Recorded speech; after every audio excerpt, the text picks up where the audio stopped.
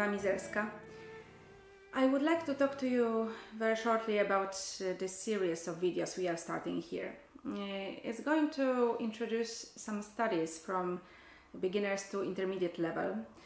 And the idea behind it is that in my experience as a teacher, it's quite good to have a selection of studies to work on which are not necessarily from the same book.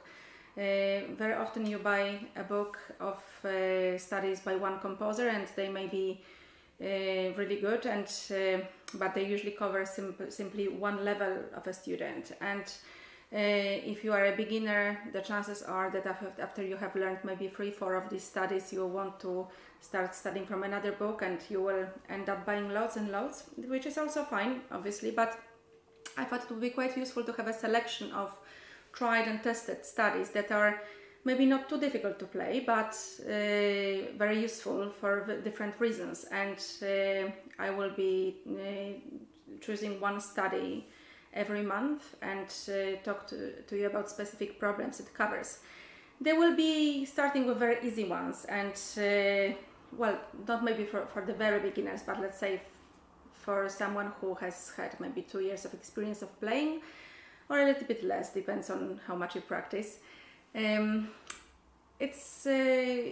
Those studies may be easy, for example, for the left hand, but not necessarily for the right hand. And for that reason, you may think that, oh, it's a little bit too easy for me, it's just in the first position. But actually, it will be quite interesting for the right hand. And as such, it will be good for slightly less and a little bit more advanced players.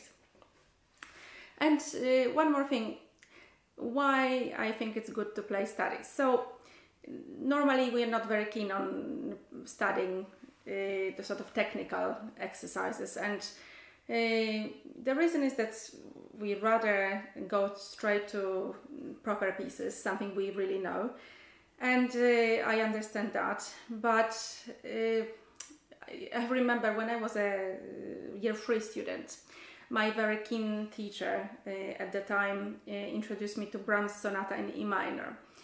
It was really too difficult for me, but I was very keen and very diligent, so I kind of learned it. And when I then came back to the study a few years later, I spent so much time trying to relearn all the things I didn't do correctly, even technically speaking at the time.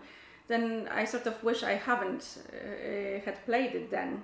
And studies are just for that. So you study a specific problem, and I will try to choose pieces that are really nice to play. I mean, they are melodic and something that actually is pleasing to the ear. And you can try things, and even if you don't quite succeed to do it in a concert level, it doesn't really matter, because it's unlikely you are going to play them in concerts. But then if there is something specific you're going to learn there, you can apply in harder pieces too. Plus, even if we are going to start with studies in the 1st, 4th position, who said this is going to be easy? It's enough to look at Bach's suites to know that playing in lower positions doesn't necessarily mean it's an easy music to play.